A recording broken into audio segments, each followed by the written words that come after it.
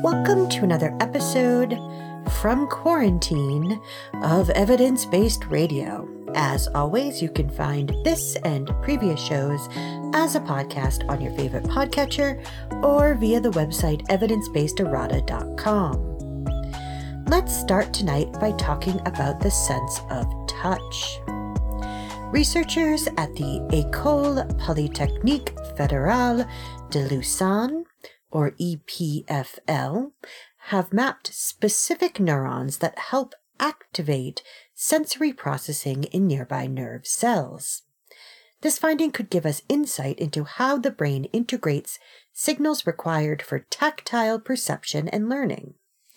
Using mice models, which is always a very important caveat to mention up front. We've talked about the Just Say in Mice Twitter before, where the fact that it's being used in mice is often buried. And so neuroscientists have identified a type of neuron that helps trigger activity in the brain region associated with functions such as sensory perception and motor control.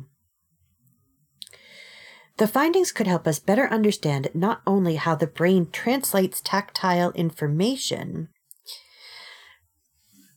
but also how it links information together, which is, of course, an important part of learning.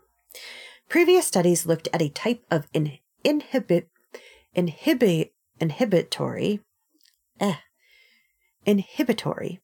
neuron called a vascular-active intestinal peptide, or VIP interneuron, suspected to play a role in forming new connections between nerve cells and the integration of sensory and motor skills.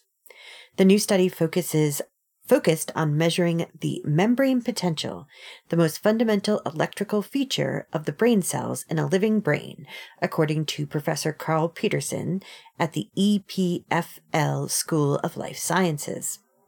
The test involved mice and their sensory organ, the whisker. Mice use whiskers the way we might use our hands in the dark. In one experimental setup, Peterson and his team measured the activity of neurons in the somatosensory barrel cortex, a region of the brain involved in processing whisker sensation, as mice moved their whiskers back and forth in a process called whisking. In another experimental setup, they measured the activity of the neurons as the mice received light touches to their whiskers. In the absence of the main excitatory transmitter, glutamate, both whisking and whisker simulation triggered the VIP neurons to activate, but not other types of neurons in the barrel cortex. The activation of VIP neurons was dependent on increased levels of the neurotransmitter acetylcholine. To test if acetylcholine indeed activates VIP neurons, the team used mice engineered to have light-sensitive proteins in brain cells that mainly use acetylcholine as a messenger molecule. So basically, when they're activated, they send out acetylcholine, which is in turn going to then activate those VIP neurons. And so they used light to stimulate those neurons to release acetylcholine messages, and they measured the activity of the other cells in the barrel cortex. They found that acetylcholine did indeed trigger a go signal, which initiated action in the VIP neurons, and a stop signal in another type of neuron called somatostatin expressing neurons. SST neurons typically inhibit the portions of excitatory nerve cells located in the outer layer of the somatosensory cortex. They further found that the acetylcholine released during the whisking excited VIP neurons, which leads to dampened activity of SST neurons, which in turn helps drive activity of excitatory cortical nerve cells, which in turn stimulates sensory processing through disinhibition inhibition, according to the study published in the journal Neuron. Many of the long-range connections between different brain regions centers on the outermost layer of the cortex. The activation of excitatory neurons through disinhibition of the outer layer most likely favors the ability to integrate different sensory signals, allowing the mouse's brain to sort through the various stimuli, and could drive the formation of new connections between neurons, a process that underlies learning in the structure of the brain. Now, noting that the fact that the study was done in mice, Peterson explained that when scientists have looked in the human brain, the same cell types and the same mechanisms have come up. And so that's, of course, why we use mice in a lot of these studies, because the mice actually are very helpful in being a sort of model, literally a model of how our brains are often set up, how our system will react to things, because even though it's important to say in mice, especially with medical innovations and with drugs and things like that, there is a lot to be said for using mice models. And so especially in something like this, where you have a structure in a brain that is basically set up the same way in most mammalians, it's not so hard to map things from the mice to humans. And in fact, the finding might help us better understand the symptoms of schizophrenia. People with the disorder have mutations in receptors that respond to acetylcholine and also have trouble selecting and integrating sensory information. So this particular study really shows that it might be that because they have trouble with acetylcholine and because the receptors that respond to sensory information need acetylcholine, it seems a pretty straightforward connection between why that would be a problem in people with schizophrenia.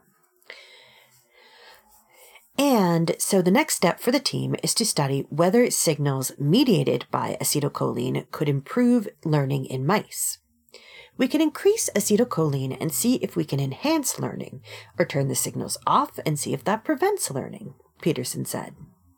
And so in future, the team also hopes to learn about how acetylcholine reaches receptors on the surface of VIP neurons, and what makes the neurons that in turn release acetylcholine become active and release the neurotransmitter, which is then uptaken by the VIP neurons. This process is actually a mystery. And so even though we now know kind of the chemistry of what's going on, we don't yet know that first step wherein the body triggers the brain to start producing that acetylcholine. Those particular neuronal paths aren't yet mapped. And so it's really important that eventually we be able to figure that out, because, for instance, it could help us in treating things like schizophrenia. If you could figure out the entire sequence, you might be able to find places where drugs or something else could help to make that process work more efficiently and more in a normal sense, so that people would be able to have a better sensory perception. So hopefully that is going to continue to be explored, and I think it's really interesting to be able to find out these sorts of things, and also to know that sometimes we don't know these sorts of things. Like the fact that we didn't know the neuronal paths that go into this sort of sensory perception. We think we know a lot about everything, and sometimes it's funny, the things that we still don't understand. And of course, neuroscience is still, in a lot of ways, a very, very, very new science. ancient neuroscience was not actually pretty much useful in any way. The ancients didn't really get what the brain was a lot of times. They were much more concerned with the heart and other parts of the body. And so they didn't really understand a lot about the brain. And of course, as we move forward, you can tell, like, if you have your brain be hurt, if you get hit or something like that, you can have developmental issues after that. But the actual nitty-gritty of understanding the neuronal connections and the chemistry and how neurotransmitters work and how neurons increase their ganglion connections in order to form actual like memories and to form pathways that are reinforced by your actual actions. All of that is really, really only within the last 50 years or so, really on the micro scale. And so, the brain is also the most complicated computer, quote unquote, that we know about. And so it's not really surprising that there's still a lot we don't know about it, but it is sometimes a little bit shocking to be like, wait, we don't understand how touch works in the brain, which is not to say that we don't understand it at all. It's just some of these finer grained interactions. Okay. So now that we've talked about touch a lot, we're actually going to talk about eyes and the sense of sight. And so there has been a long-standing question about how the vertebrate eye initially developed. And so a new study suggests that the answers lie with the somewhat lowly and misunderstood hagfish. I mean, there's good reasons why they're lowly, because they are famous, of course, for producing a lot of slime. And so they're not the greatest of species to be working with, but they are important because it turns out that this new study by University of Alberta biologists suggests that hagfish eyes really are similar in important ways to the vertebrate eye.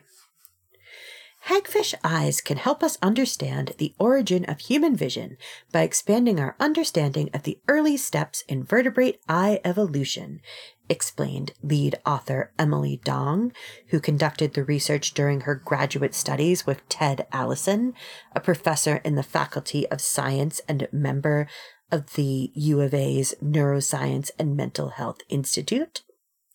Our findings solidify the hagfish's place among vertebrates and open the door to further research to uncover the finer details of their visual system.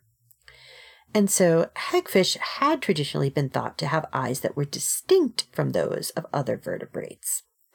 But the new research finds that their eyes contain many of the same features. And so, while hagfish eyes lack a melanin pigmented epithelium, a lens, and a retinal architecture of 3 cell layers, the photoreceptors, interneurons, and ganglion cells, found in our eyes, for instance, they do share neurons connecting ganglion cells to light-sensitive photoreceptors, so they're just missing that interneuron layer. The continued growth of the eye late into adulthood, rather than what some other people had thought, which is that it might be regression from a more previously elaborate organ, as in such animals that live in dark caves, for instance, and a hidden layer of support cells, which are key to photoreceptor function and prominent in other vertebrates. This is important because it broadens the picture of early vertebrate eye evolution, explains Dong. The fossil record can only provide us limited information because soft tissue like eyes do not preserve well, and so we look to living members of these early lineages, such as the hagfish. And so hagfish are a basal species along the line of vertebrate evolution, representing the line of vertebrates that existed before the evolution of the jaw or paired fins and limbs. So they represent an important study species to kind of get at the root of these, the origins of these features. The data shed light on the confusing and dimly lit evolutionary origins of the vertebrate eye, added Allison. So that is really interesting, and I'm glad that they're getting a little bit of props for being useful to science rather than just being thought of as slimy and gross. I mean, they're also still slimy and gross, and I think there are some applications that people are looking at for their slime. Obviously on the sort of more engineering and biomimicry side of the aisle, but yeah. So hopefully that will help them learn more about the development of the eye. And so while hagfish have pretty simple eyes, on the other side of the eye development spectrum is fan favorite, the mantis shrimp. Mantis shrimp have eyes that can detect not only visible light, but also ultraviolet and polarized light, as we probably already know, but just in case. Mantis shrimp are the ideal model for the creation of new types of optical sensors, obviously. Which is why researchers at North Carolina State University have turned to them for inspiration. The sensor they've created is small enough for smartphones, but is much more developed than current smartphone sensors, which are still subject to tiny alignment errors of different wavelengths of light in images they produce. The new sensor is capable of breaking down visible light wavelengths into narrower bands and can capture polarizing light, according to the paper published recently in the journal Science Advances. So mantis shrimp have 3 pseudopupils stacked one on top of each other. They have tens of thousands of clusters of photoreceptors cells called ommatidia, similar to the eyes of insects. 6 rows of ommatidia in the center of the eye, the midband, are able to detect either specific wavelengths or polarized light. They also move independently and can manage depth perception independently because 70% of each eye focuses on the same point in space. And so their eyes basically act kind of like a scanner almost, kind of scanning the image in front of them the way that you would use a regular old scanner to image a picture. And so the new sensor, the stomatopod-inspired multispectral and polarization sensitive sensor, or SIMPOL, features elements, 6 polarization-sensitive organic photovoltaics, and 4 polymer retarder films, vertically stacked along a single optical axis, all on a single pixel, which can detect hyperspectral and polarization light simultaneously. Our work demonstrates that it is possible to create small, efficient sensors that can simultaneously capture hyperspectral and polarimetric images, the NCSU co-author Brendan O'Connor noted. I think this opens the door to a new breed of organic electronic sensing technologies. And so, stacking the proof of concept prototype against standard smartphone CCD cameras, they noted that the standard cameras use 3 spectral imaging sources for red, green, and blue light, while SIMPOL features 4 spectral channels and 3 polarization channels at the same time. Modeling suggests that this could be extended to up to 15 spectral channels simultaneously. Lots of artificial intelligence programs can make use of data-rich, hyperspectral, and polarimetric images. But the equipment necessary for capturing those images is currently somewhat bulky, said co-author Michael Kudinov, also of NCSU. Our work here makes smaller, more user-friendly devices possible. And that would allow us to better bring those AI capabilities to bear in fields from astronomy to biomedicine, which is pretty fantastic. It sounds like it's a pretty big upgrade, and especially if the sensor can fit on a single pixel, yeah, that's going to be huge. And so hopefully they'll be able to scale this up and really be able to create next generation light sensing sensors. And so, yeah, I'm looking forward to that. And of course, that is just a long line of using biomimicry to make things better because, you know, evolution has had a long time to figure things out.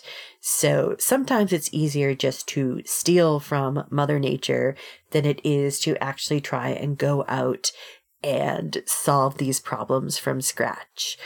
So yeah.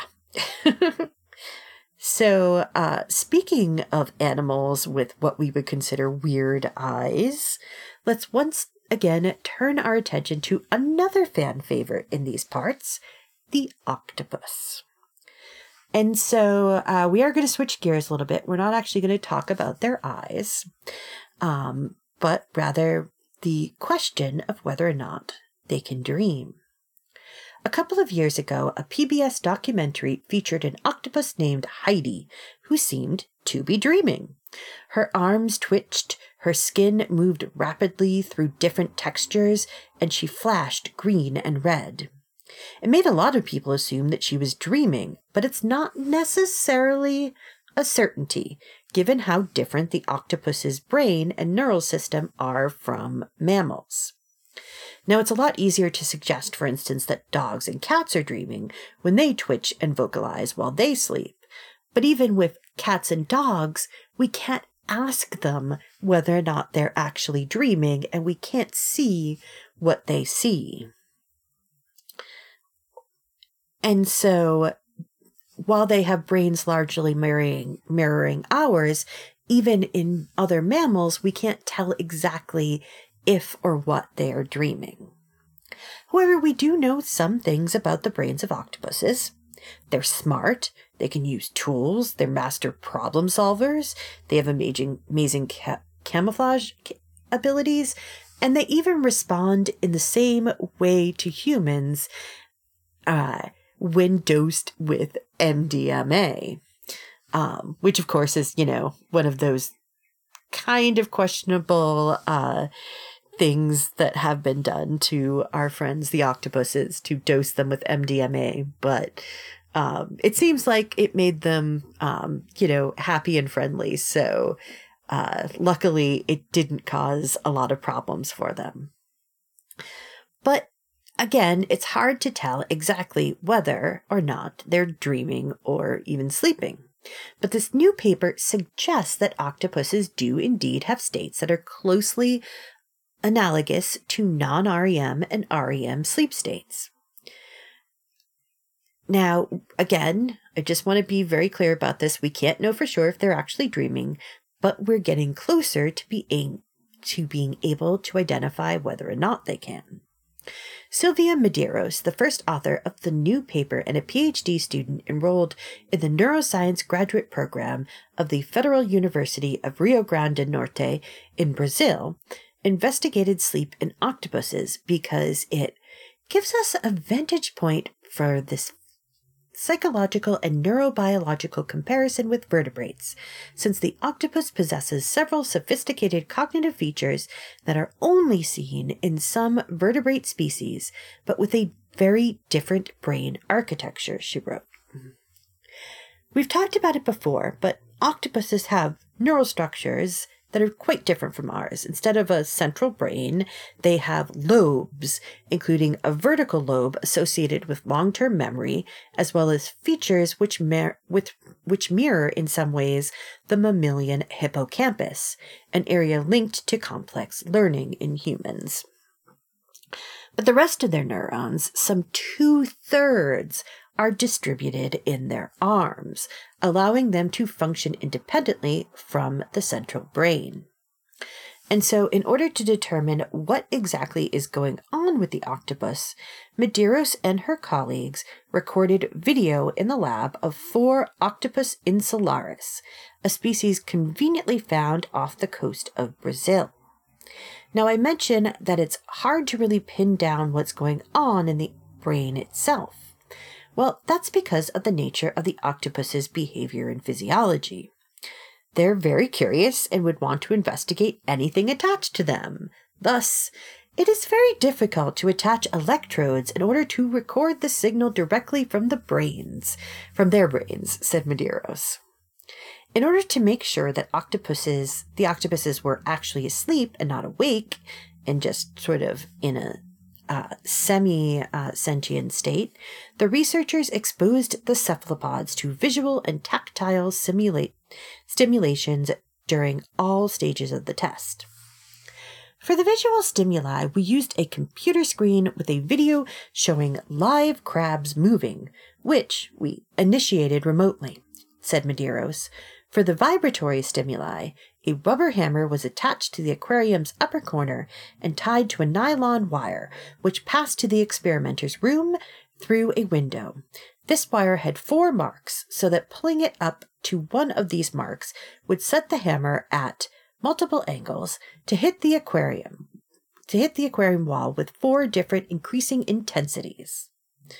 And so, by observing that it took extra stimulation to evoke a response at some stages of the animal's behavior, this strongly indicated that the octopuses were indeed asleep.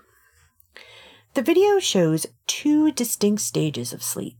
The first stage, referred to as quiet sleep, featured the octopuses having contracted eyes and pale skin. This stage tended to last around 7 minutes. This was followed by an active sleep state, which averaged just 40 seconds in length. It was during this period that the octopus's skin changed color and texture, their eyes moved, and their arms and bodies twitched. And the cycle repeated in intervals between 26 and 39 minutes. Now, both the 2 different sleep states and the periodicity of the pattern were surprising. It once again shows that they have states which are similar to those found in vertebrates. In this case, it most likely developed independently in each lineage with the similarities. But the similarities being probably a consequence of similar selective pressures related to the very taxing cognitive loads experienced by these separate groups of animals, said Medeiros. And again, despite confirming that the animals experience an analog of REM sleep, it sadly doesn't let us know that they're dreaming. Even if they were dreaming, it's unlikely that they experience complex symbolic plots like we do, she said. And given the very short duration, if they were dreaming, it should be more like small video clips or even GIFs, said Medeiros.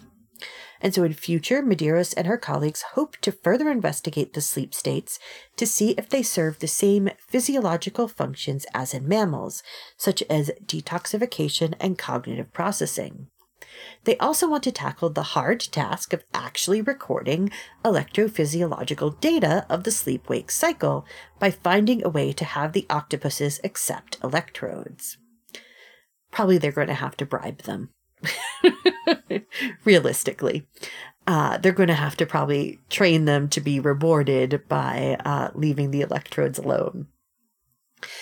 And so researchers can add the octopus findings to the larger question of why animals need sleep. This is another thing that we're not quite sure about. How it affects the nervous system overall, and how it ultimately relates to fitness. All right, we are going to take a short break and do some PSAs and some show promos, and then we will be back and we're going to stick with the ocean for a while. So do stay tuned. You are listening to Evidence-Based Radio. Outbreaks of whooping cough, or pertussis, are happening across the United States. This serious respiratory disease can be deadly for babies. By getting the whooping cough vaccine, called Tdap, during the 3rd trimester of each pregnancy, women can pass antibodies to their babies to help protect them until they're old enough to receive their own vaccine. Learn more at cdc.gov/pertussis/pregnant. That's pertussis, PERTUSSIS. Table of Contents is a weekly music program that assembles an assortment of songs and sounds of many genres, and which may entail literally taking a random collection of musical sources off the shelf and giving them a turn on the table, or spin in the CD or tape player. Each week presenting shows which can at times be organized and orderly, and at other times perhaps be not as much so, yet never dull. Tune in Friday nights, 10 p.m. till midnight on WXOJ LP, Northampton 103.3 FM. There are everyday actions to help prevent the spread of respiratory diseases. Wash your hands. Avoid close contact with people who are sick. Avoid touching your eyes, nose, and mouth. Stay home when you are sick. Cover your cough or sneeze. Clean and disinfect frequently touched objects with household cleaning spray. For more information, visit cdc.gov/COVID-19. This message brought to you by the National Association of Broadcasters and this station. Hey, this is Wendy, host of Valley Free Radio's Subculture Music program, featuring new wave, post-punk, indie, and electronic music from the 70s to today. Join me every Friday night from 8 to 10 p.m. here on WXOJ, or stream it live from your favorite listening device at valleyfreeradio.org.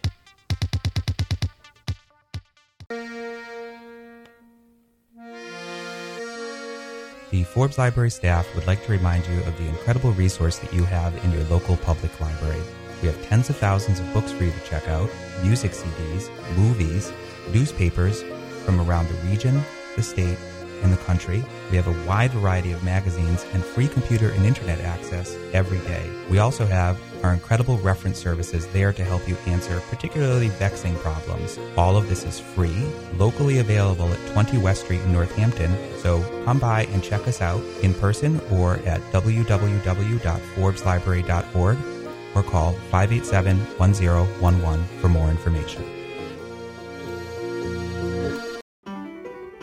In our polarizing political climate, it's become difficult to find shows willing to discuss, much less listen to, different points of view. Our job is to talk about things we hope you'll find interesting without all the shouting. To disagree without being disagreeable. To provide incisive, factual commentary that cuts through the weekly spin cycle and aims to enlighten, not enrage, our listeners. So tune in for Civil Politics, Friday evenings at 7 here on Valley Free Radio, or anytime at civilpoliticsradio.com. Okay, we are back, and once again, you are listening to Evidence-Based Radio, and we are going to stick, like I said, with the ocean for a while, and we are now going to talk about the mysterious world of deep-sea Arctic sponges. And so most of these are glass sponges of various sorts. So you've probably heard the phrase extremophiles before. Organisms, usually bacteria, that thrive in extreme environments. Deep-sea sponges may not fit quite the bill of extremophiles, but they live in a pretty extreme environment nonetheless. They live at more than 4,900 feet, almost a mile below the surface of the ocean, in waters below the freezing point. And so in deep water, it can be super cooled, and so it can dip below levels where the water would freeze, even with its salt content. They also have no access to sunlight and an extremely scarce availability of food. Despite all of this, sponge grounds are important ecosystems on the deep seafloor and are often compared to coral reefs. They are oases for communities of animals in otherwise barren expanses of the deep seafloor. The deep sea in most places is barren and flat. Furu Mies, a marine geologist with the Royal Netherlands Institute for Sea Research and a co-author of a new JGR Oceans survey, said in a statement. And then, suddenly, we have these sponge grounds that form colorful, thriving communities.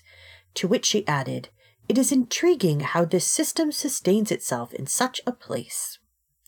And so the study details a year-long investigation of a sponge ground located at the Schultz Bank of the Mid-Atlantic Ridge off the northwest coast of Norway, in the Norway Sea, pretty much smack dab between the Greenland and Barents Seas.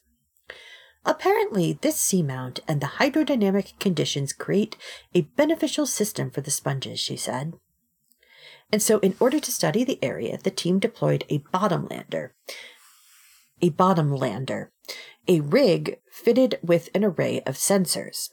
The rig was active between July 21st, 2016 and July 27th, 2017, and gathered data such as temperature and water oxygen levels, the flow of current, and the amount of available food raining down from the surface. A special camera and rig captured over 700 hours of video, giving a long-term look at physical changes to the area. Data gathered at the summit showed that water flowing around the sponge ground is interacting with the seamount itself, producing turbulent mixing and high-speed movements locally. They also found that the water moving around the seamount is delivering food and nutrients from water layers above and below towards the sponge ground, according to the new paper. The team recorded a current clocking in at 2.3 feet per second, which for the seafloor is practically racing speeds. Only one event during the year brought a noticeable amount of food from the surface, the summer phytoplankton bloom. The researchers don't believe this one event is able to bring enough food for the year and suspect that there are other forms of food, including bacteria and dissolved matter, that the sponges are actually feeding on. And so the researchers further suspect that the frigid waters actually allowed the sponges to thrive in these harsh conditions by lowering their metabolic rate to such a degree that they can survive and even thrive in the resource-scarce environment. So one of the things we know is that the lower your temperature, the slower your metabolism, and the less that you need to consume because your metabolism is very slow. The one thing that does affect them is actually that swift current. The speeds that we witnessed might be close to the maximum they can endure, explained Ulrike Hans, the first author of the new study, in an NIOZ statement. At the highest speed, we saw some sponges as well as anemones being ripped from the seafloor. Other than that, when reviewing the footage of the area for signs of physical change, the researchers found very little.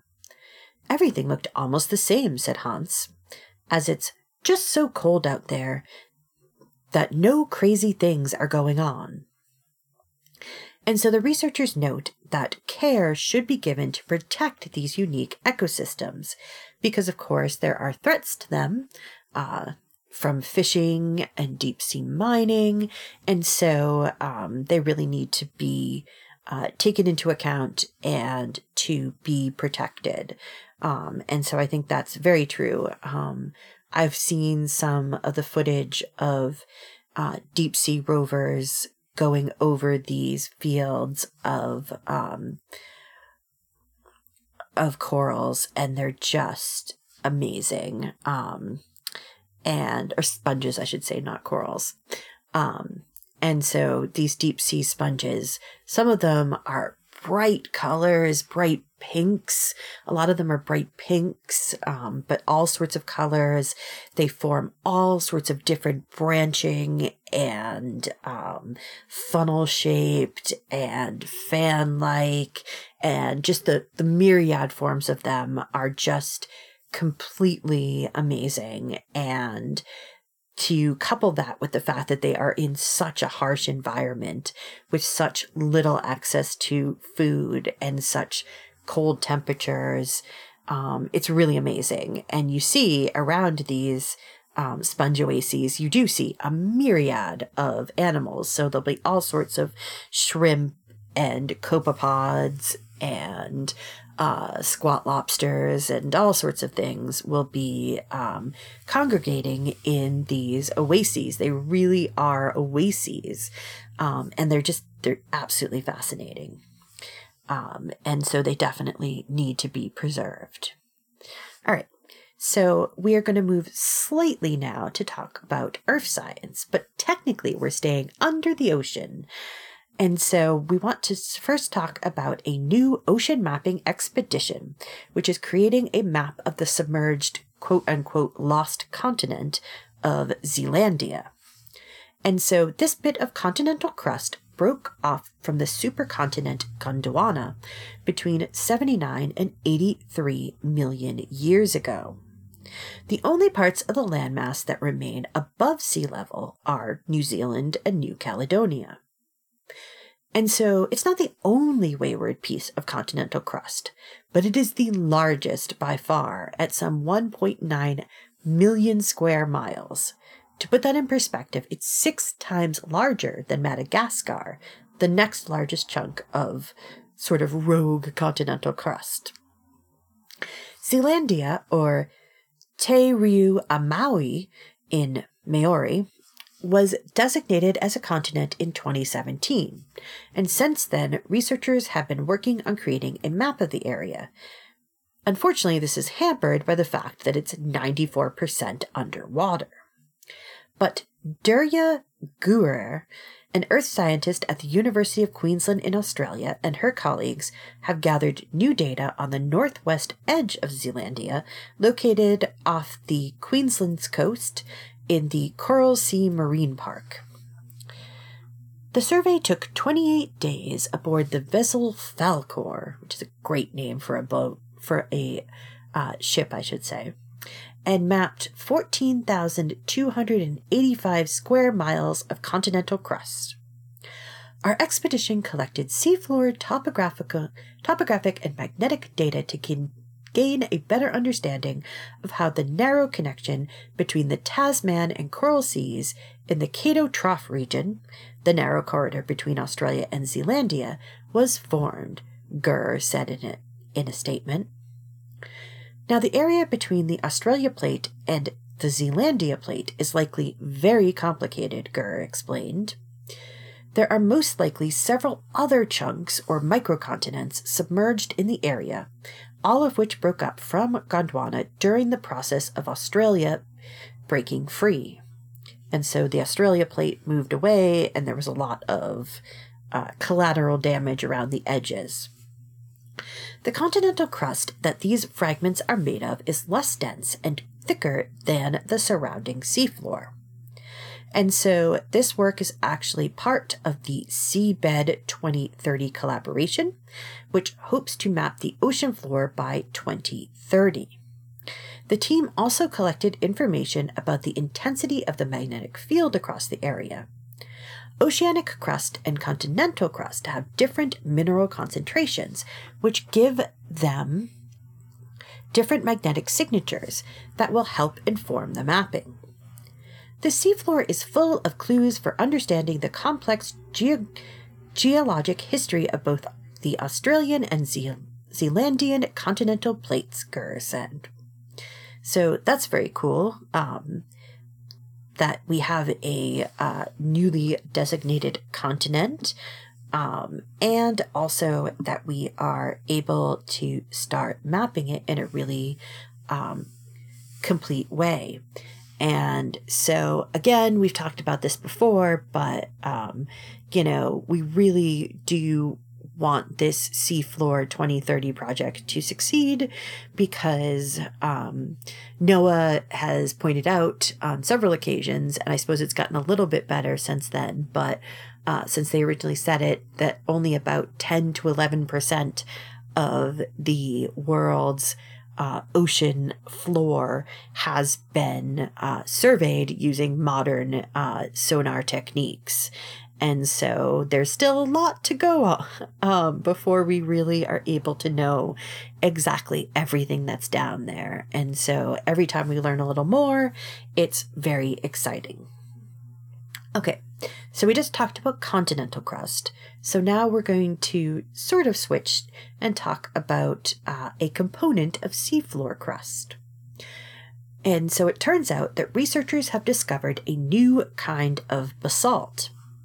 Drilling nearly a mile into the Pacific seafloor, an international team of researchers extracted a variety of basalt that is previously unknown and is chemically and mineralogically different from known varieties of the volcanic rock.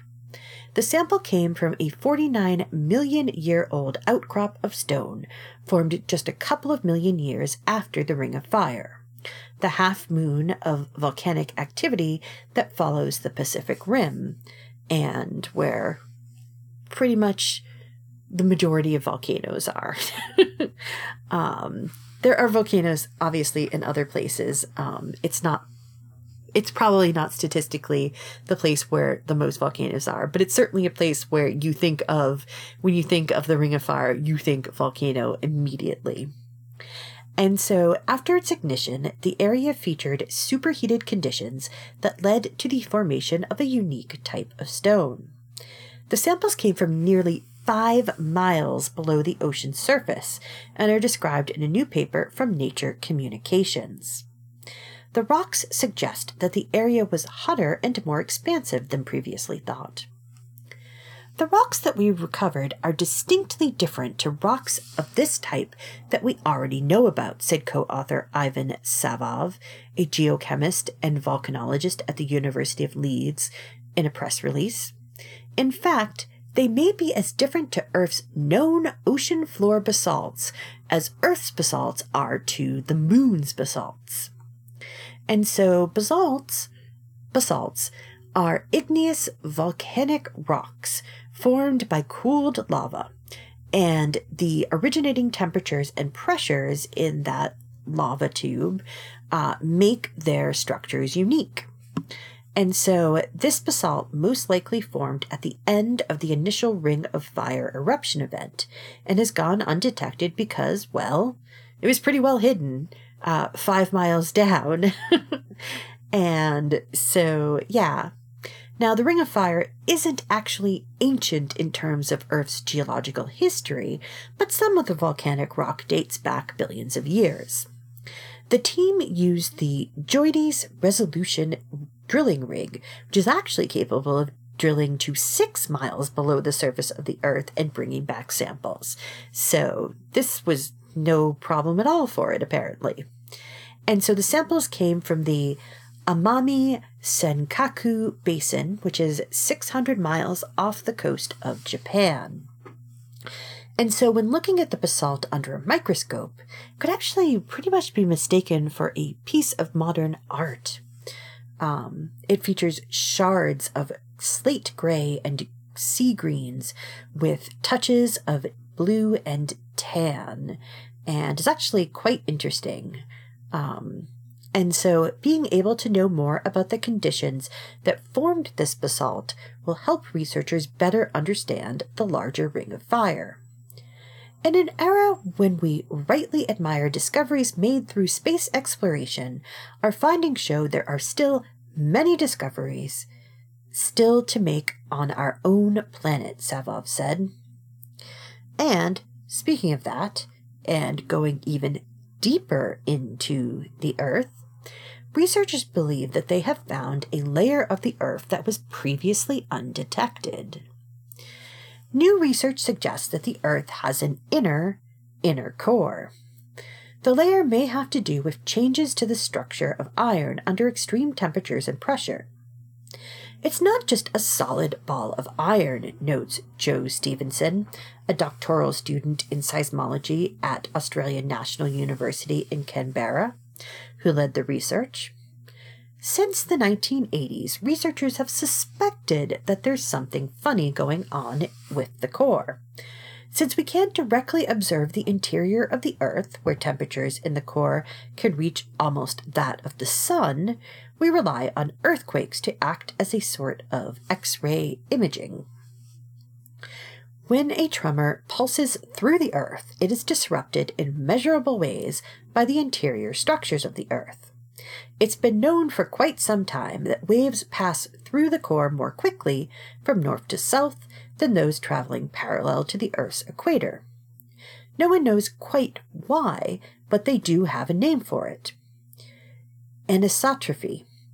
By the 2000s, researchers had noticed that at the very center of the inner core, the anisotropy did not match the rest of the inner core. For the last 2 decades, it has been very, very unclear what this signal is in the center of the Earth in the data is and why we see it, Stevenson said. So Stevenson and her colleagues analyzed a data set of around 100,000 earthquake waves that had passed through the anomaly and used an algorithm to search for the best physical explanation for the trend found in the data. They found that in the inner core, starting at around 400 miles from the dead center of the Earth, the anisotropy is in the slow direction is tilted 54 degrees from the equator. This isn't just noise in the data. This is really something that's there, Stevenson said. But again, having the data is great, but it doesn't answer the question of what exactly the anomaly is. It could have something to do with the way iron crystallizes as it cools, or it could be due to the way the metal reacts under great pressures and temperatures.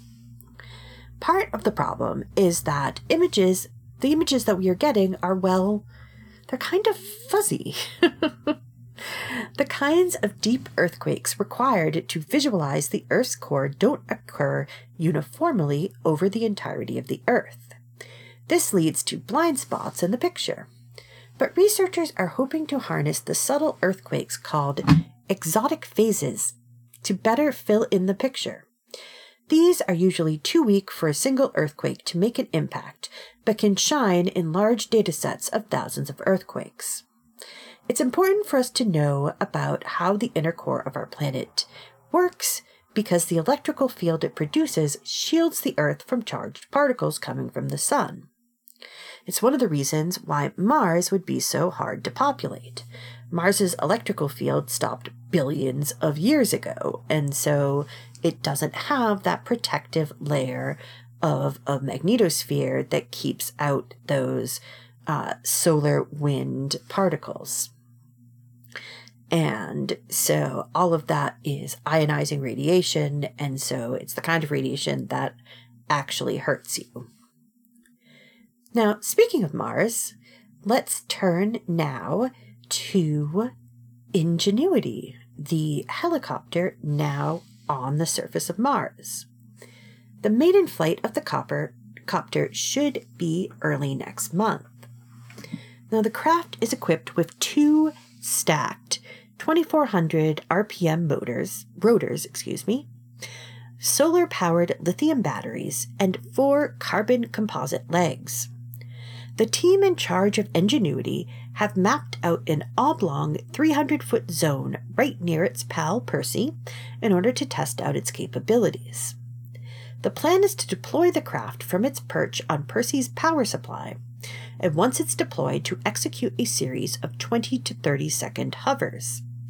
Now, this may not seem all that impressive, but remember, this will be the first aircraft to fly on another planet, notwithstanding the orbiters, which don't really count because they're above the planet's atmosphere and they're using gravity. They're not actually being powered through the atmosphere itself. And so the data collected from these flights will most likely help inform the design of the future Dragonfly, which is set to explore the moon Titan, which is very exciting.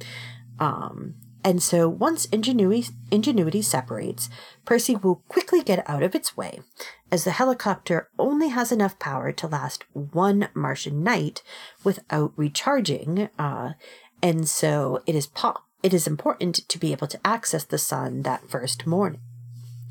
Perseverance will then head over to the newly dubbed Van Zyl Overlook, around 200 feet from the drop site.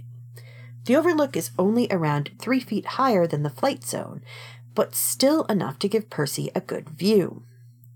The first possible flight would take place on April 8th, according to Bob Balaram, chief engineer for the aircraft. The copter, which uses off-the-shelf components, which will help it navigate and send info back to Percy, spots some impressive computational power. The particular computer we're using here on Ingenuity is about 150 times faster than the one on Perseverance, Balaram said in a NASA press conference recently. If you add up all the computers all the way back that have flown out into the solar system and you sum it all up, we dwarf it by 2 orders of magnitude. And that sounds pretty impressive, and obviously it is, but that still doesn't mean that it's going to do a lot of things right now, because, again, this is a proof of concept. And so the plan is to do up to 5 brief hovers to see what can be done, to make sure that it's working, and then to call it quits. Now, of course, that doesn't mean that it actually will not do anything else. We've had mission extensions time and time again for these kinds of rovers and landers, and so they might do something else, but they're not going to put the cart before the horse by announcing anything until they know it can actually fly. And in true NASA fashion, the craft has its own bit of swag, a piece of fabric around the size of a postage stamp underneath the helicopter's solar panel. The fabric is cloth cut from one of the Wright brothers' first powered, controlled flight aircrafts. The brothers auctioned off sheaves of the fabric in order to raise funds for future flight attempts, and the owner of one of those fragments donated it to NASA so that it could go on Ingenuity, which is very, very cool. And I am just so excited about the prospect of getting to see how Ingenuity is going to work. And, again, I keep talking about how NASA has been hitting it out of the ballpark. So hopefully this will be another home run for them. All right, that is all the time we have for tonight. Thank you for listening to Evidence-Based Radio.